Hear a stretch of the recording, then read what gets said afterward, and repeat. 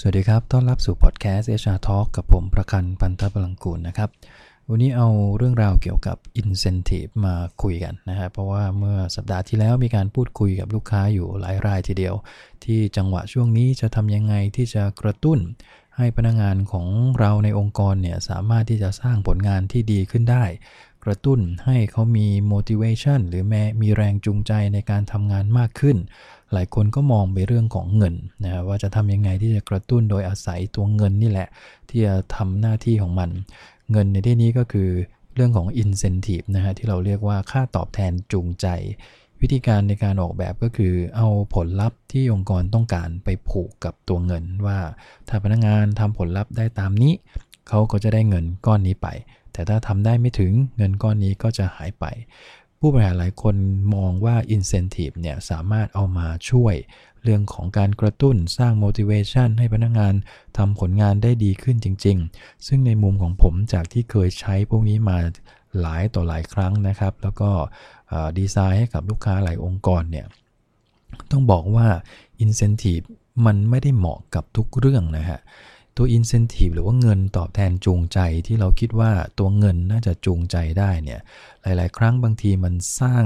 ปัญหาตามมาแล้วก็สร้างความไม่จูงใจมากกว่าจากเดิมที่พนักงานเคยที่จะทำแบบเนี้ยด้วยปกติของเขาบางคนทำงานด้วยความสุข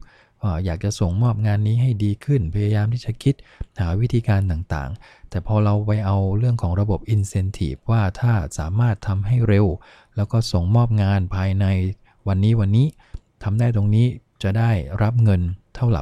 ากับกี่บาทเนี่ยมันไปทำลายเรื่องของพนักงานในมุมของ creativity ได้ทันทีนะครับอย่างบางแห่งเนี่ยต้องขออนุญาตไม่เปิดเผยชื่อองค์กรนะครับบางแห่งเขาพยายามที่จะให้คนที่เคยทำงานอย่างพวก creative เนี่ยส่งงานให้ไวขึ้นนะแล้วก็เป็นตัวที่กระตุ้นให้เกิดรายได้แล้วก็อาจจะบอกว่านี่คือ motivation อย่างหนึ่งนะครับก็คือส่งมอบงานออกแบบcreate ต่างๆเนี่ยให้กับลูกค้าได้ทันเวลาแล้วก็เอาเวลาเนี่ยมาเป็นตัววัดว่าเขาต้องส่งมอบภายในเมื่อไหร่ถ้าลูกค้าคอนเฟิร์มแบบมาแล้วจะต้องส่งมอบให้ลูกค้าภายใน1เดือนนะซึ่งพอเป็นแบบเนี้ยกลายเป็นว่าจากเดิมนะฮะที่เคยมีไอเดียใหม่ๆตัวพนักงานเองพยายามที่จะสรรหาแนวคิดใหม่ไอเดียใหม่รูปแบบใหม่ๆมานำเสนอกับลูกค้าแฮปปี้มากนะฮะในยุคหนึ่ง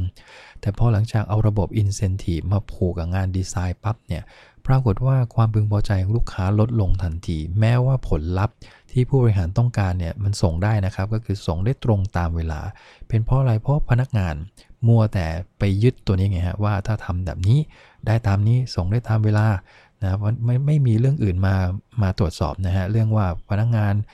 ส่งไปแล้วลูกค้าแฮปปี้ไม่แฮปปี้ไม่มีเรื่องตรวจสอบตรงนี้แต่ตรวจสอบว่าคุณต้องส่งแบบให้มันทันพอทันแล้วก็จะได้เงินก้อนหนึ่งกระตุ้นจูงใจ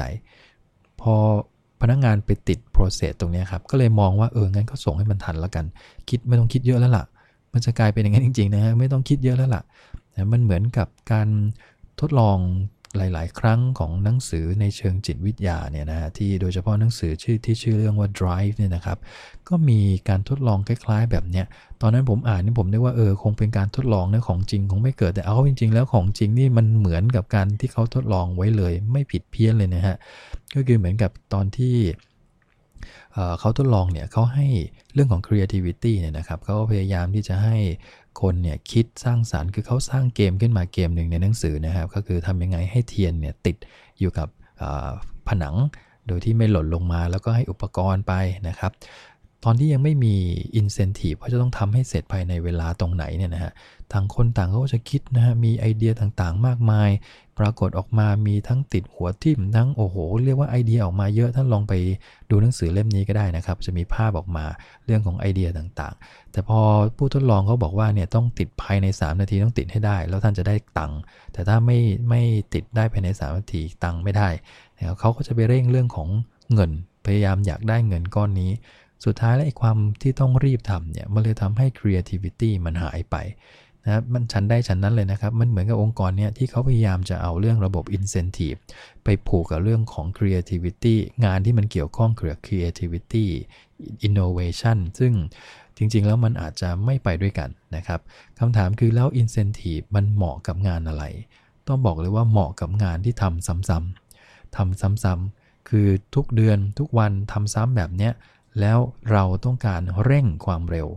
ของการทำซ้ำให้มากขึ้นเพื่อให้เกิดประสิทธิผลดีขึ้นกว่าเดิมเร็วขึ้นกว่าเดิมแบบนี้เราสามารถจะกระตุ้นด้วย incentive ได้งานอันนี้ถึงจะเหมาะนะครับหรืองานขายอย่างเงี้ยฮะก็พอทำได้อยู่ที่จะกระตุ้นเพื่อให้ถ้าใครขายได้มากกว่านี้ใครลงแรงมากกว่านี้เราก็จะกระตุ้นต่อยอดขายอันนี้ก็เป็นธรรมชาติของงานขายนะฮะแต่ถ้างานเกี่ยวกับ creativity งานเกี่ยวกับความคิดสร้างสรรค์เนี่ยตัว incentive นี่ไม่เหมาะจริงๆนะครับไหนๆก็พูดถึง incentive ก็เลยมาต่อเรื่องของความรู้บางอย่างนะครับในหนังสือเล่มเดียวกันเนี่ยนะฮะแล้วก็จากการที่ทำจริงๆในแวดวง HR บอกได้เลยนะครับว่าตัว extrinsic motivator เนี่ยที่เราเรียกว่าเป็นแรงจูงใจที่อาศัยเครื่องมือภายนอกเข้ามากระตุ้นให้คนทำอย่างที่เราต้องการเนี่ยไม่ว่าจะเป็นเงิน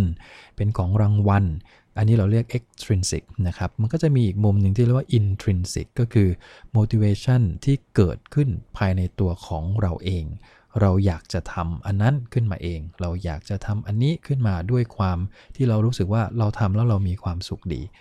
มันจะมี2ประเด็นอันเนี้ยบางองค์กรเนี่ยพนักงานทำด้วยความรู้สึกตรงนี้อยู่แล้วคือ intrinsic เนี่ยมีนะฮะพนักงานเขาอยากทำเพราะว่าเขาทำแล้วมันสนุกเนาะทำแล้วมัน fulfill อ่ะก็คือเติมเต็มให้กับงานของตัวเองได้ดีความรู้สึกเขาได้รับการเติมเต็มด้วยตัวเขาเองแต่พอองค์กรไปสร้าง extrinsic เข้ามากระตุ้นตรงเนี้ยเช่นต้องส่งมอบงานภายในวันโน้นส่งมอบงานภายในวันนี้แล้วคุณจะได้รางวัลกลายเป็นว่าพนักงานก็หันมามองรางวัลแทนแล้วก็เลิกไปเลยนะไอ้ที่เคยทำดีไว้ก่อนเนี่ยเลิกทำไปเลยนะพอเราเอารางวัลมาล่อปุ๊บก็ต้องทำเพื่อให้ได้รางวัลการทดลองอันนี้มันเป็นการทดลองของเด็กอนุบาลนะครับซึ่งผู้เขียนหนังสือเรื่อง Drive เนี่ยเขาก็ไปทดลองกับกลุ่มเด็กอนุบาลนะครับที่เขาชอบวาดรูปนะฮะโดยที่แยกเป็น2ห้องเลยห้องหนึ่งก็แอสไซน์ให้วาดรูปเด็กก็วาดรูปด้วยความสนุกสนานทุกวันเอารูปมาโชว์ครูมาโชว์กันเองแล้วก็มาแต่งเติมจนสวยงามเด็กยิ้มแฮปปี้มีความสุขอีกห้องหนึ่ง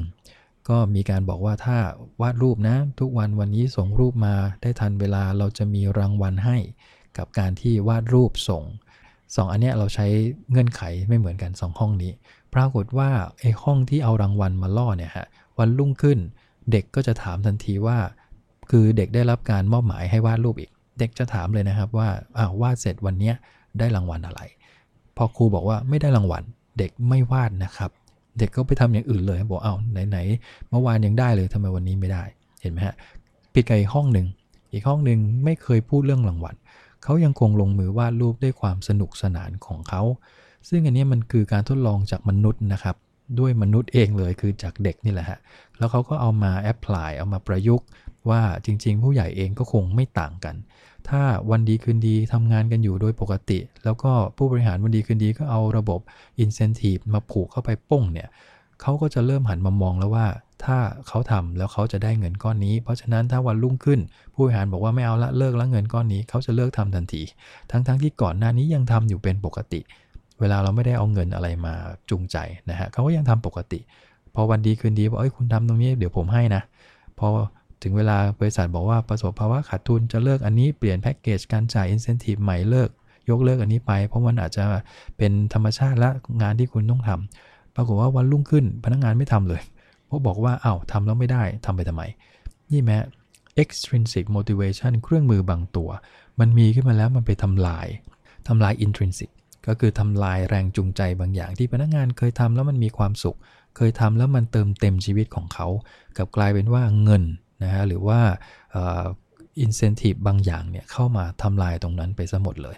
ดังนั้นตรงนี้ผมไม่ได้บอกว่าห้ามใช้นะครับสิ่งที่ผมต้องการจะย้ำก็คือเวลาเราจะดีไซน์เรื่องของระบบ incentive พวกนี้เราคงต้องพิจารณาให้รอบคอบก่อนว่าเดิมเป็นยังไง